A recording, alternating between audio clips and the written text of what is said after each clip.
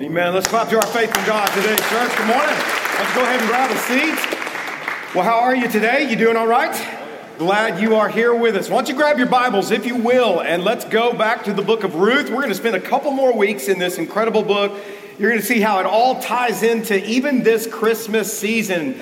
And what we've learned about this awesome book of Ruth is that there are some amazing themes that emerge over and over again. And one of the themes that we talked about is what is called the Hesed love of God. And what that means is that God is loyal. How many of you are thankful for the loyal love of God? That He loves us no matter what we do, that He's always loving us. He's pursuing us. And we see that over and over again in this book. And then what we also see in this book is that you see some real attributes and characteristics in these main characters of Ruth and Naomi and Boaz. And so we spent some time on Ruth and just kind of developed her character and looked at that and said, this is what a godly woman looks like.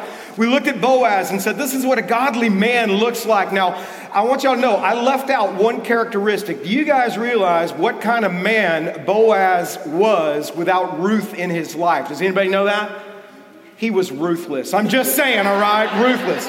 Some of you will get that on your way home, all right? And later on, Ruth and Boaz, they do have a son later, but they also have a daughter. I don't know if you know this. You know what they named? They named her Little Baby Ruth. Little Baby Ruth, a little later. She was a sweet little girl. They teach us this in seminary. No, they really don't, all right. But seriously, we learn these characteristics. I promise I will stick to my day job. We learn these characteristics about Ruth and Boaz. Such amazing godly people and how they love the Lord, put God first in their life.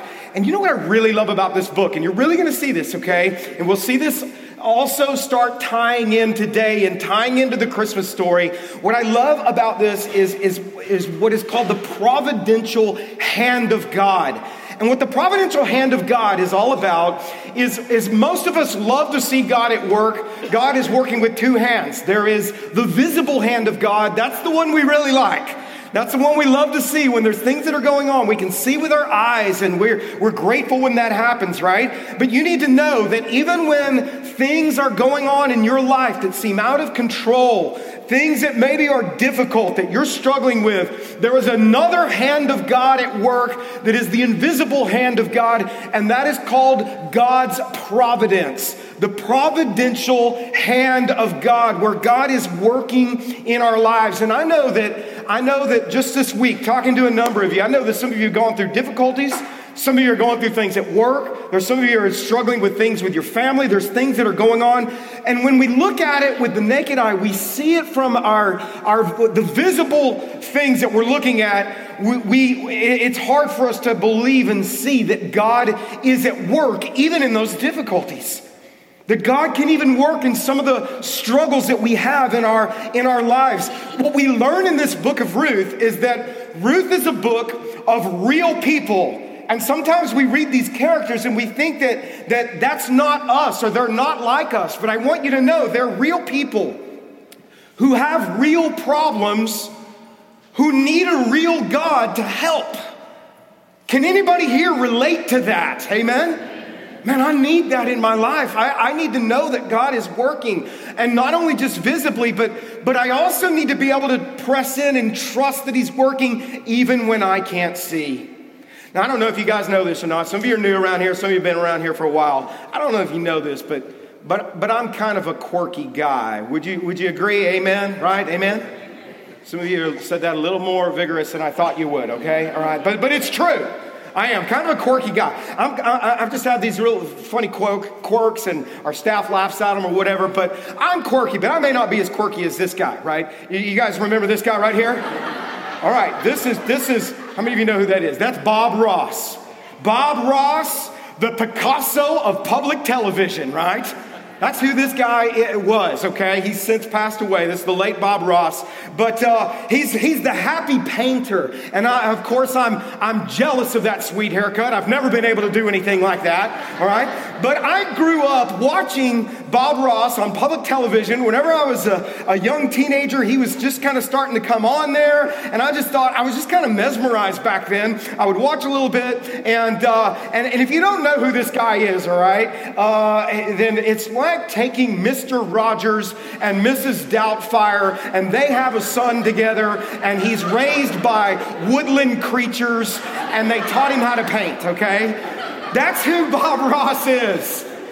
And I had not thought of Bob Ross for probably 30 years until my 16-year-old daughter, Trinity, the other day brought up Bob Ross. And I'm like, you know Bob Ross? I had no idea that Bob Ross has made this resurgence among the younger generations. The millennials love him. The generation behind them, they love his authenticity. And so she piqued my curiosity. I started watching Bob Ross. I have a problem with sleeping. I have insomnia a lot of times. I can't shut my brain off. I'm letting you know right now, it's a miracle. Bob Ross has cured my insomnia. I'm out, man. This is beautiful. I turn it on every night now. But here's what I noticed. One night I was like, I have to finish one of his paintings. I've never really finished one because he puts me out. His voice is so soothing, right? And he's talking and he takes his paintbrush and he cleans it. I'm gonna beat the devil out of that. That's what he says, okay? I've learned all his little things that he says. And as I'm watching this, okay, I'm like, I've got to finish. I want to see how it really turns out. And I'm watching as he's going, and I'm just telling you, when he first starts, I'm looking at this portrait and I'm thinking, man, that looks like something a kindergartner could do. It just doesn't, and I'm like, ooh, that doesn't look right. You know, and I kept watching. I was mesmerized by him. I'm fairly certain his voice is hypnotic, okay? And I'm watching, and all of a sudden it turns. He turns this thing that just doesn't look that attractive, and the next thing you know, he turns it into this portrait, this beautiful portrait that looks like this. And I'm like, how did he do this, man? How did he turn this thing around, right? And it really was crazy. In a 27-minute period, that's how long the episodes are. And I'm usually out in about 7 minutes, right? But in this 27-minute, he turned this thing around, and he'll say things like this. And it just caught my attention, right? There's no mistakes here. While he's painting, he says that. There's no mistakes here. He calls them, they're just happy little accidents. Happy little accidents, right? And he'll be painting and he'll go, oh, I can still work with that. Oh, don't worry, I can tie that in, right? He's not joking. I can tie that in. I'm in control of this portrait. This is my little world here. That's what he says. If you're painting, it's your world. You're in control, right? And he's saying this, and I'm like trying to stay awake, right? And he pulls it all together into this masterpiece with a 2-inch paintbrush. And it's crazy how he does this. And I remember him even saying on this when I was watching, oh, this isn't looking good here. It's not looking good. But he'll say, but hang on with me, because we can work with that. We can work with it. And he said this, the best is yet to come. Do you know that if you are a follower of Jesus Christ, do you know that no matter what is going on in your life right now, do you know that the best is yet to come? Amen, right? Even when you can't see it. Even when you can't see how it ties together, right? And it struck me. Now we know this, that God doesn't have happy little accidents. All right, he calls them that. Bob Ross does. God never makes mistakes. We know this. God is perfect. We make mistakes. We can make mistakes in our lives, but here's what I also know about the Lord. He never panics about the things that seem out of control in our life. And I know some of you are dealing with some of that. He never is like going, what am I going to do about what they're going through? He's not like on edge trying to figure this out. Even when we can't see the outcome, you need to know this, that there's a promise to you that has been given that the best is yet to come for you. Right? Even if it's not here on this physical earth that we live in right now, as a believer, the best is yet to come. You have heaven to look forward to. Amen? Right? The best is yet to come. And this is such good news for those of us who have made mistakes. Anybody made any mistakes in your life, right? Yeah. Because here's what God can do is he can take some of those mistakes, and because he is sovereign and the providential hand of God is at work, what we learn is that God can work with that. Or maybe it wasn't a mistake you made, it's just the brokenness of the world that we live in, that sometimes bad things happen to good people. And God says, you know what he says? I can work with that. And I know you think I can't, but I'm God. And I can work with that, right? We'll learn in Ruth that it doesn't matter where you've been. It doesn't matter what your baggage is that you've brought in. We're going to see as it begins tying in together that God can work with that. That he's the kind of God who's not panicked about your situation. If you're a follower of Christ, the best is yet to come for you. And that's exactly what we've been seeing in the lives of Naomi and Ruth and Boaz. If you'll recall, in Naomi and Ruth, they went to Moab. They went to a place because Elimelech, Naomi's husband, led them away from the people of God and the presence of God. In his desperation, he made a bad decision. They moved away. They were in Moab. They were going through a famine. They were desperate. And then the unthinkable happens. They weren't expecting this. Elimelech dies. They're going through famines. Now they're going through a funeral. But wait, Naomi has sons to take care of her. Well, then, just when you think life gives you a left, then you get a right. What happens? The two sons die too. Mahlon and Chilion, her sons die, and now there are two very desperate widowed women who are in this. And Naomi says this. She says, my life's over. I am not pleasant. Her name means pleasant one. She says, don't call me that anymore. She says, my name is Mara. I'm bitter.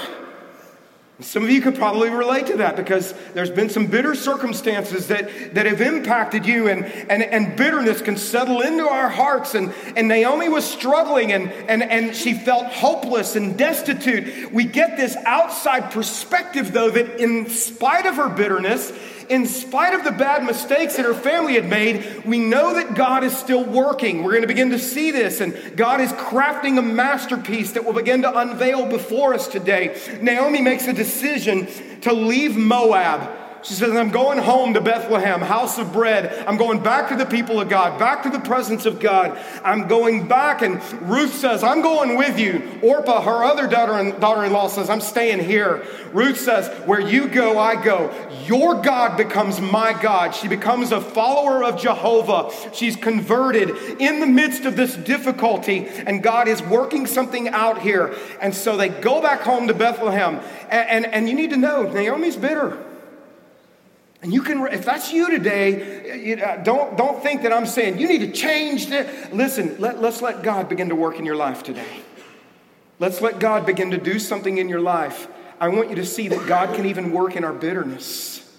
He can even begin to work in the bitterness that's in our hearts. He never stopped loving Naomi. He was still working. You'll see it at the end today. Chapter 2, Ruth decides, I'm not sitting around here anymore. I need to go out. I'm going to get some food for us. We're starving to death. Nobody's taking care of us. If you'll recall, it says, she just so happened. That's God's way of winking at us. The Hebrew author who wrote this was saying this wasn't an accident. It literally translates chance upon chance, but we know there is no chance with God. It was the Hebrew writer's way of saying God is orchestrating this. She just so happened to meet a guy named Boaz. And in her weakness, what is his name? Strong one. He's a man of strength. He is a worthy man. The Bible describes him. That means he's influential. He knows how to handle money. He has warrior-like qualities. He is well known for being a godly man. And God just so happens to cross their paths.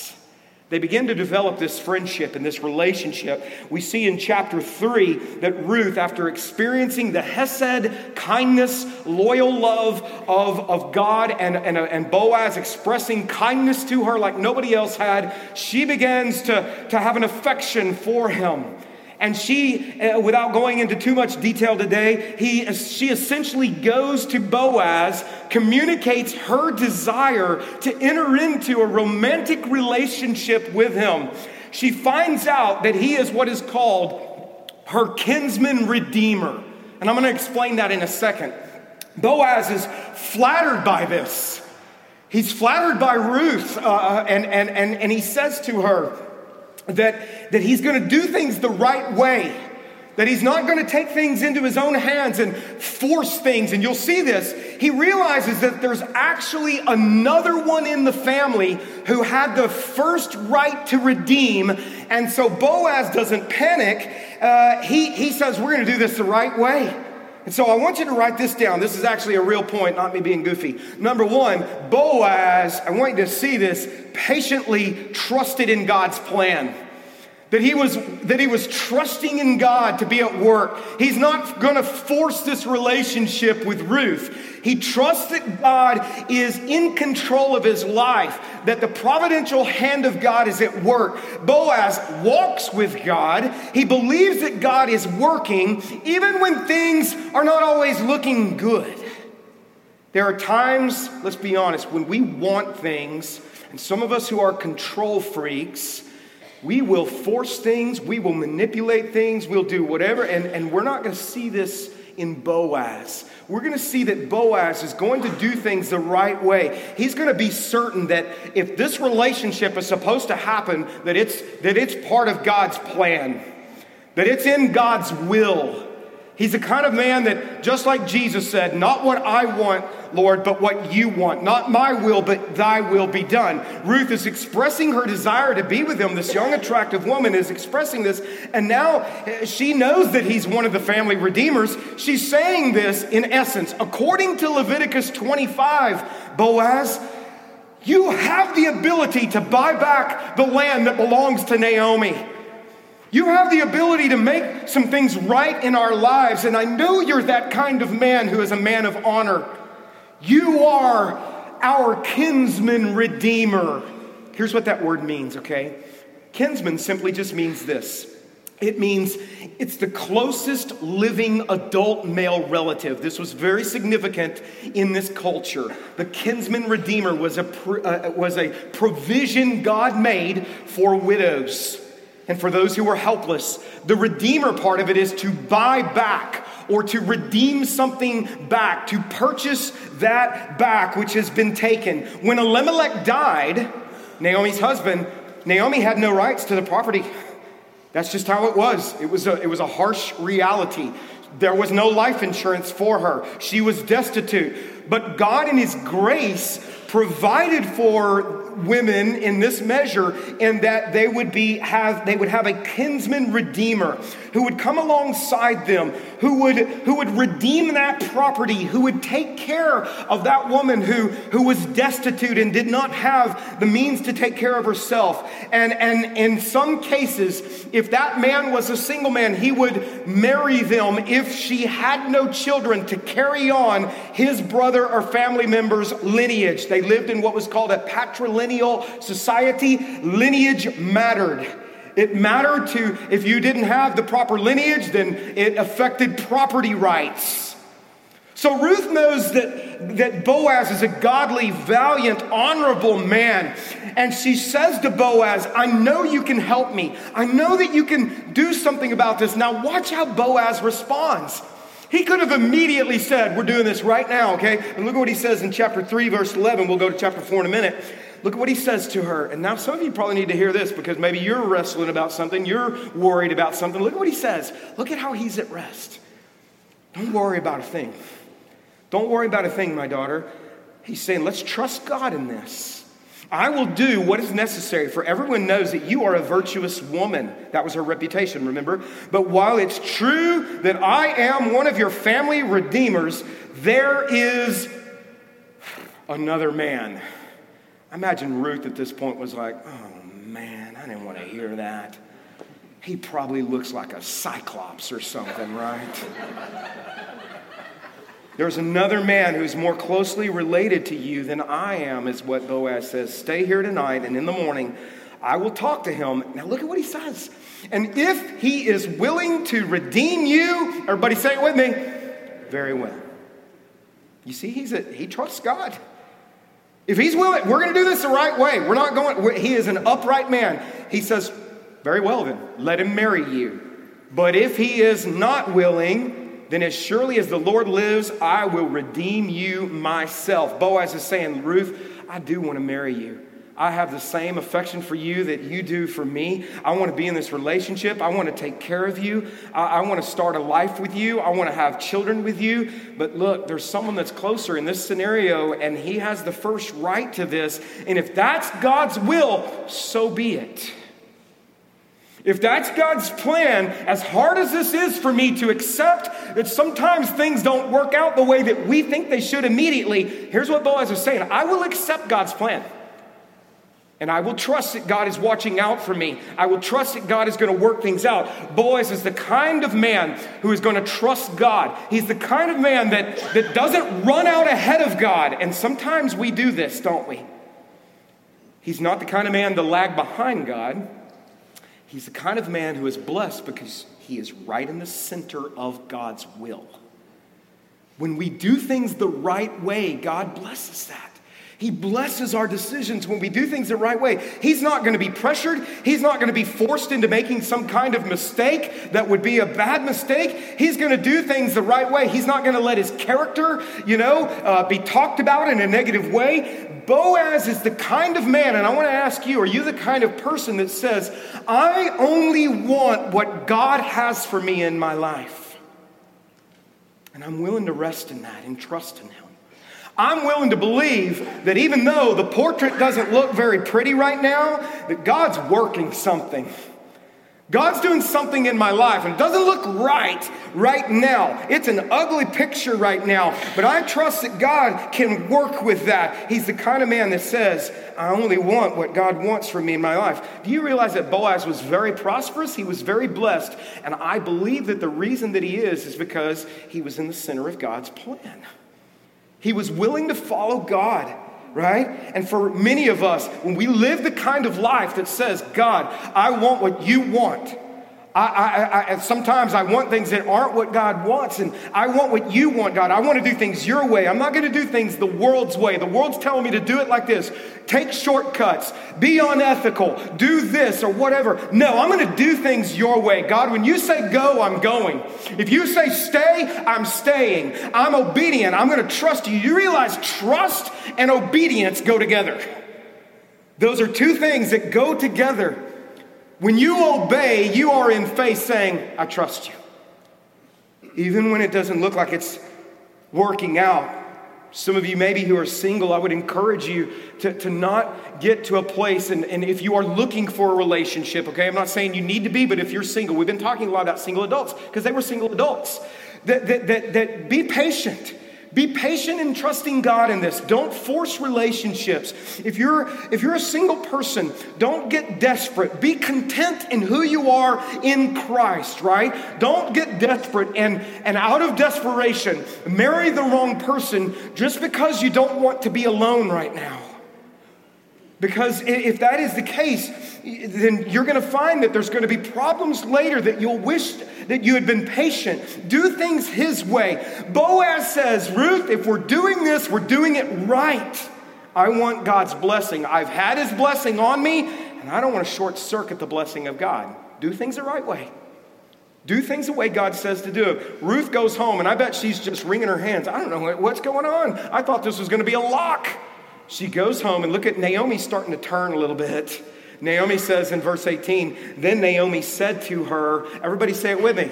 Naomi, she said what? Just be, you're going to have to be patient, my daughter. Be patient, my daughter, until we hear what happens. You know what that says to me? Is that she's saying, don't worry. Some of you are worried about some things today, and it's hard for you to worship whenever you worry. But when you worship and you trust God, and remember what Jesus said, He said, don't worry about tomorrow. Tomorrow will take care of itself. I want you to trust me today. I want you to seek me today. I want you to follow me today, right? Worry is a symptom of the fact that we love to control. And when things seem out of control, he says, look, this man won't rest until he has settled things today. Secondly, this is what we see, that God is, and here is the key word, okay, if you're writing things down, God is always providentially working. There is never a time in your life where God is not painting this portrait. In other words, even when it seems hopeless or out of control, this is the moment. This is what is called the crisis of belief. And I'm just going to put it bluntly, okay?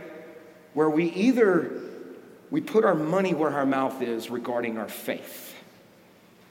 Because it's easy to say we follow God when everything's going our way, right? What about when it's not? How do we move to that place? There has to be something that happens in us that says, I can't see that you're doing anything right now, but I trust that you are sovereign, and I trust that you are good, and that you love me. Right now, it feels like you don't. Have you ever felt that way? I have. Can I be honest with you? I have. But this is what faith is. This is where faith steps in and says, I can't see anything that you're doing right now. But I'm going to believe you and trust that you're working. Right? I trust that you are at work. He trusts this. We get to chapter 4, verse 1. Let's keep going here, okay? Let's read through this. Boaz went to the town gate and he took a seat there. All right. Now he trusts God, but you're going to see that he also is a man of action. He trusts God, but he's not, he's going to go and take care of what he needs to take care of. And he goes and he begins to do this. Why does he go to the city gate? This is where the elders of the town and where people of the town would do their business. They would ratify real estate deals, business deals. There would be disputes. The elders of the town would help settle those disputes. They would adjudicate these things. They would help the people work through problems. Now, what you're going to see again is the providential hand of God, the same kind of phrase that was used in chapter 2, where Ruth just so happened to see Boaz and be in his field. You're going to see it happen again, chapter 4, with Boaz and the guy. Just then, you see it? Same phrase. Just then, wink, wink. That's what the author is writing here. It just so happened the family redeemer that he had mentioned came by. Really perfect timing, right? So this is what's going on. The writer is emphasizing this. This is not accidental. God is orchestrating. God is working. He's in your life. And there's not an accident here. So Boaz called out to the man. What were the odds of this guy walking by at this time that Boaz was there? Boaz sees him, calls out to him and says, come over here and sit down, friend. And you need to know that this friend, the word here, is not the warm kind of way of like they were good buddies. Boaz, if you'll recall, is a man who is tough with those he needs to be tough with, and he is tender with those he needs to be tender with. And this was some toughness, and he's saying, hey, I need to talk to you, buddy. Come over here. Come over here. I want to sit down. I want to talk to you, and I'm going to explain. You may think, really? This is what is going on. I need to talk to you. So they sat down together. It's kind of his way of saying, hey, you, let's sit down. We're going to talk. We got something we need to work out here. Now, there's something that is missing that you're going to see in this chapter that maybe you've never thought of before. There's something that's missing. It's the name of the first Redeemer. His name is never mentioned. And I want to tell you something. When God wants your name mentioned in the scriptures, God will see to it your name is mentioned. Mahlon is mentioned. Chilion is mentioned. Elimelech is mentioned. Never gets a mention. Never gets a nod. What's going on here? His name isn't mentioned in this passage. And the reason is this. God is making a statement about this man's character by not mentioning his name. You need to know that this man completely had neglected his responsibilities to these two widows. He was the first kinsman redeemer. Leviticus 25, he was spiritually obligated to come alongside them and to be sure that they were being taken care of. We don't find any record of him saying, I heard you guys are back. Are things okay? Can I help with anything? Right? Do you have a place to stay? Do you have food? Is there something that we can do to welcome you in here? Right? And this guy we don't find any record of him ever checking on them. He doesn't concern himself with them. He may not have wanted to be married to a Moabite. Remember, she's a Moabite. You don't come around Moabites, right? He could have at least, though, helped them in some kind of way. But what does he do? Here's what we see, and it's very common in a lot of people. Nothing. He does nothing. Not one thing. We don't find him coming saying, can I pray with you? Can I care about you? In some case, he doesn't care. He is a classic man of no action. A passive, weak man. Boaz is the antithesis of him. Boaz means strong. This guy was weak. Man of no action. And so the Bible leaves his name out. He has no legacy. He's out. And let's just get to the point. He is left out now and misses out on something great that you will see in a second. Remember, there are sins of commission. Those are sins that we commit overtly, where we maybe lie or we steal or we do something that's wrong that we've been told not to do. That is a sin of commission. But there's something that is equal to that. It's called a sin of omission. And a sin of omission is when you should be doing something and you don't do that which God has directed for you to do. That is, we're passive in that sense, and that is a sin as much as the other sin is, and God doesn't bless that. So here's these two widows. They come back. They need help. He does nothing to help his family. Scripture is going to point to something. I want to show you a couple of passages just quickly. Paul writes to the church at Ephesus in 1 Timothy, and he's telling Timothy how to lead a church. And he says, Timothy, tell them, verse 3, take care of any widow who has no one else to care for her.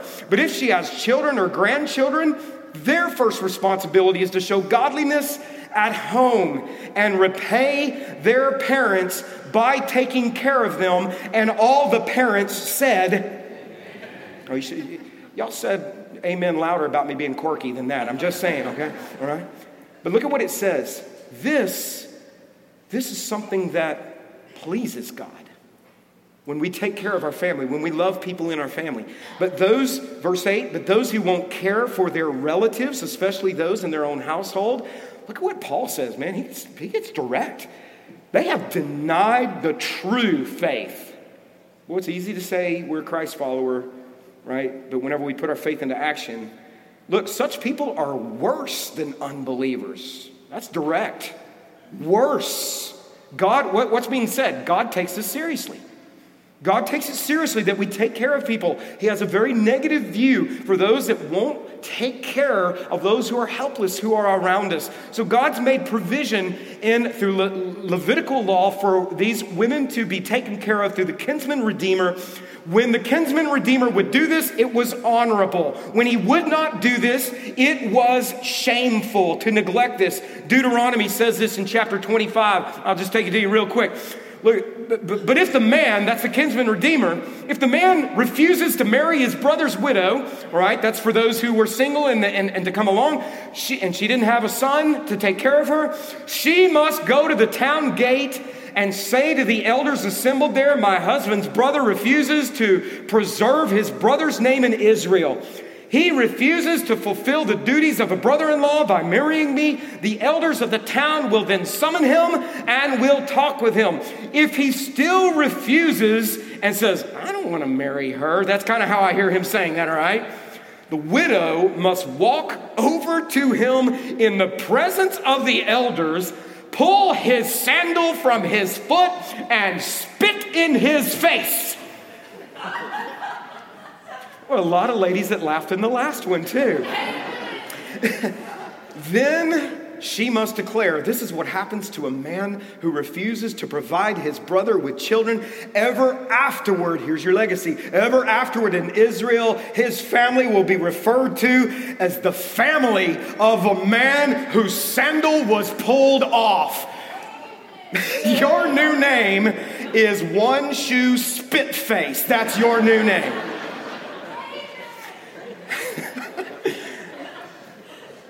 Here's the point. This is serious business, is to take care of our family. And this guy had not done this. And I'd never thought about it until this week, that his name is not mentioned. His name is not mentioned. Naomi and Ruth could have gone to the town council. They could have gone. Boaz steps in. And Boaz is, I think, giving this guy a chance.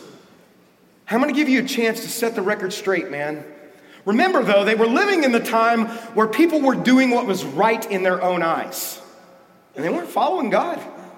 So this guy is like, okay, well, here's the deal. So look, verse 2. Then Boaz called 10 leaders from the town. He asked them to sit as witnesses. Boaz said to the family redeemer, this is all going down in public. There were people who were probably around seeing what was happening. They saw that Boaz was there. He was a man of influence. Boaz said to the family redeemer, and I'm guessing maybe Naomi and Ruth were even kind of around there. You know Naomi, who came back from, everyone say it with me, where'd she come back from? Moab, man. She went to Moab. She is selling the land that belonged to our relative Elimelech. This belonged to her, but she has no right to it because she's a widow in this society. She had no right to it. She needed somebody to redeem it for her. This is what was needed. This is what God provided. He said, I thought I should speak to you about it so that you can redeem it. Here he is again, if you wish. We're going to do things the right way. You want to step up and take care of your responsibility, step up. So here's what it says, right? It goes on. If you want the land, then buy it in the presence of these witnesses. You know what I also see about Boaz? He says, even if you're going to do this, and I don't get any benefit out of this at all, here's what I'm seeing also, selflessness in Boaz. He's still going to be sure that these two ladies are taken care of by somebody. He's going to do right by them. Boaz was so godly, right? And you see it again, right? If you want the land, buy it here then in the presence of these witnesses. But if you don't want it, let me know right away because I am next in line to redeem it after you. The man replied, all right, I'll redeem it. And I bet everybody in the crowd there, especially Ruth and Naomi, I envisioned like it was a movie. And it pans to Ruth and Naomi's face, and it slows down, and they go, no, not One Shoe Spit Face. Again, I'm quirky. Ruth didn't want him. Ruth wanted Boaz. And I can imagine Boaz at this point going, figures. Now that you realize something's in it for you. Jerk. That's probably what, I don't know that he thought that, but yeah, I'll take it on the cheap. Boaz was probably like, of course you will, right? But Boaz, you need to know, was shrewd. Boaz, as we said, you can be a businessman and you can do by God right, but you can also be tough with those you need to be tough with and tender with those you need to be tender with. And you can be shrewd as a serpent and harmless as a dove. Jesus said that, right? You're going to see Boaz as no pushover. And I love this because here's what we see. Boaz says, okay, you'll take it? All right, well, oh, by the way, Boaz said, of course, your purchase of the land from Naomi also requires you to marry Ruth, the Moabite widow who has nothing to offer you, dude. That way, she can have children who will carry on her husband's name and keep the land in the family. Boaz is like, oh yeah, I forgot to mention that. You get a 2-for-1 deal here. Way to go. Here's what you get. You get a Moabite widow who has nothing for you. Oh, and I forgot to mention, you also get a bitter mother-in-law that comes along with it. Good luck to you, right? And the guy's like, what? Can you imagine if you were closing on a house that you loved, right? And you were like, this great deal on the house. This is awesome. I love this. And you're getting ready to sign. And then all of a sudden the realtor says, oh, by the way, you also get a cranky old woman with this. It comes with the deal, okay? All right, so he recoils. Look at what he says, verse 6. I can't redeem it. The family redeemer replied, name's not mentioned again, because this might endanger my own estate. You redeem the land. I cannot do it. You can't or you won't. Because a second ago you said you could. What's going on here? I'm not going to get anything out of this, man. I don't get anything out of this, right? It's all about him. He's only interested in himself. If he's going to make money, if this is going to make him look good, if this is going to be convenient for him, this guy is self-absorbed. Here's what I want you to see. Number 3, selfish people leave an insignificant legacy. If you are a self-absorbed person that is only looking out for only you, and that is the way that you roll, you're going to see this, that your legacy is not going to be very significant, especially in the eyes of God. Mr. No Name is the complete opposite of Boaz. He's all about himself. When we look at Boaz a couple of weeks ago, this guy was generous. He's giving. He's loving people. He's taking care of people. He thinks about others. And Proverbs puts it like this. Look at this, 11 chapter of Proverbs. Give freely, become more wealthy. Do you realize God blesses generous people? God blesses a person that is generous, that lives with open hands, that's not just about themselves. Be stingy and lose everything. Do you know one of the reasons that God, I believe, has been blessing EVC so much? Is that we made a commitment several years ago to be a church that we want to move towards eventually, and we're moving towards this. This is where we want to give more away than we keep. Do you realize that when we made that commitment, that we have not missed being over budget since that time? That's not us, that's God, amen, right? God blesses a church like that. God says, I'm looking for a church to bless that will bless people, that will love people, that will plant churches, that isn't all about themselves. By the way, I think we've got it pretty good around here too at the same time. You see, God blesses that. Goes on, the generous will prosper. Those who refresh others will themselves be refreshed. Verse 28, trust in your money and down you go. You know, when you trust in your money, what you've done is you've made your money your God. Down you go. But the godly flourish like leaves in the spring. This guy was so selfish, and here's what I want you to see, was so short-sighted on the temporal stuff, he missed the treasures in heaven. And he missed out. Instead, his legacy is no name. His name's not mentioned. Ruth was generous. Book of the Bible named after her. Boaz was generous. His name was on the pillar of the Temple of Solomon. Do you see that? That a generous person creates a legacy that lasts. But a person who is about themselves, your name's not even mentioned. It's insignificant. Verse 7, very quickly. Now in those days, it was the custom in Israel for anyone transferring a right of purchase to remove his sandal and hand it to the other party. This publicly validated the transaction, so the other family redeemer drew off his sandal as he said to Boaz, you buy the land then, man. Then Boaz said to the elders and the town crowd standing around, you are witnesses that today I have bought from Naomi all the property of Elimelech, Chilion, and Mahlon. And with this land I have acquired Ruth, the Moabite widow. That's emphasis there. She has nothing to offer, nothing to give. The Moabite widow of Mahlon to be my wife.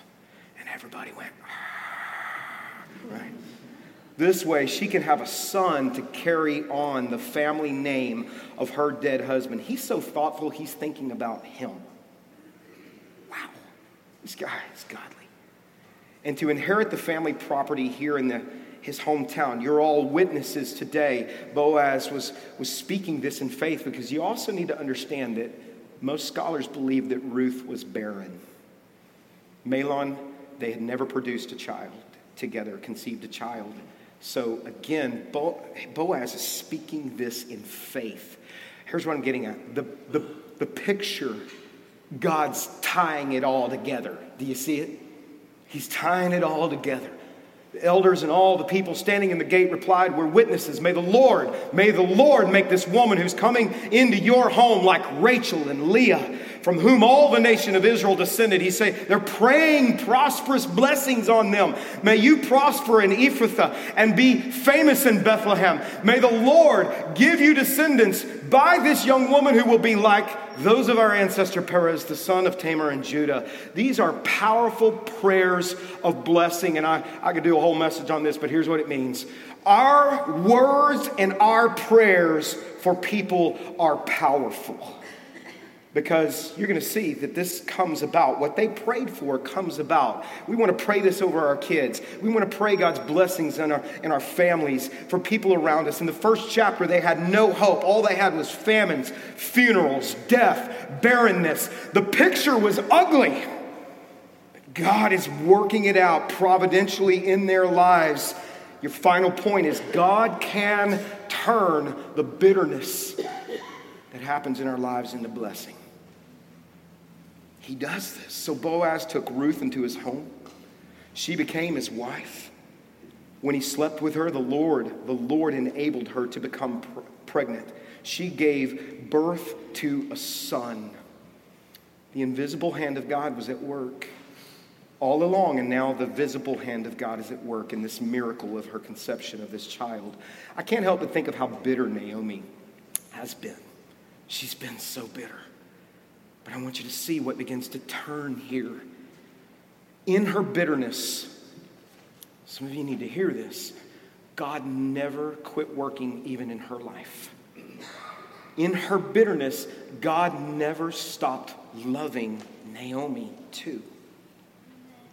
God was painting this picture of her life, and at certain points it didn't look right. But now the bigger picture's tying together. Then the women of the town said to Naomi, "Praise the Lord, who has now provided a redeemer for your family." Who provided it? God did. "May this child be famous in Israel. May he restore your youth, Naomi. May he care for you in your old age. He is the son of your daughter-in-law who loves you. She's been better to you than 7 sons. Naomi, you're blessed because you have Ruth, and now God has blessed you with this additional blessing of a grandson." Naomi took the baby, cuddled him to her breast. She cared for him as if he were her own. The neighbor women said, "Now at last Naomi has a son again," and they named him Obed. He became the father of Jesse and the grandfather of David. That is King David, and who comes from the line of King David? Our Savior, the Lion of Judah, Jesus Christ, the Redeemer for all of mankind. Amen, right? Yeah, that's how it turns out. I'd say God's been in control of the picture, wouldn't you? I want to just ask you to pray with me. Say, what can I take out of this? Let me give you some takeaways right now as you're just before the Lord. You need to know right now that God is at work in your life. He's at work. The best is yet to come for you. He's painting a beautiful portrait, and I know it might not look in any way like God can do something with the mess that could be your life right now.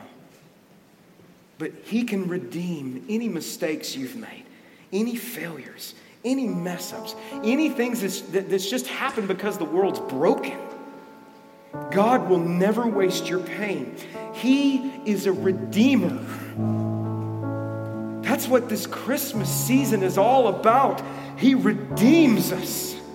And the best is yet to come for you. What you need to do today,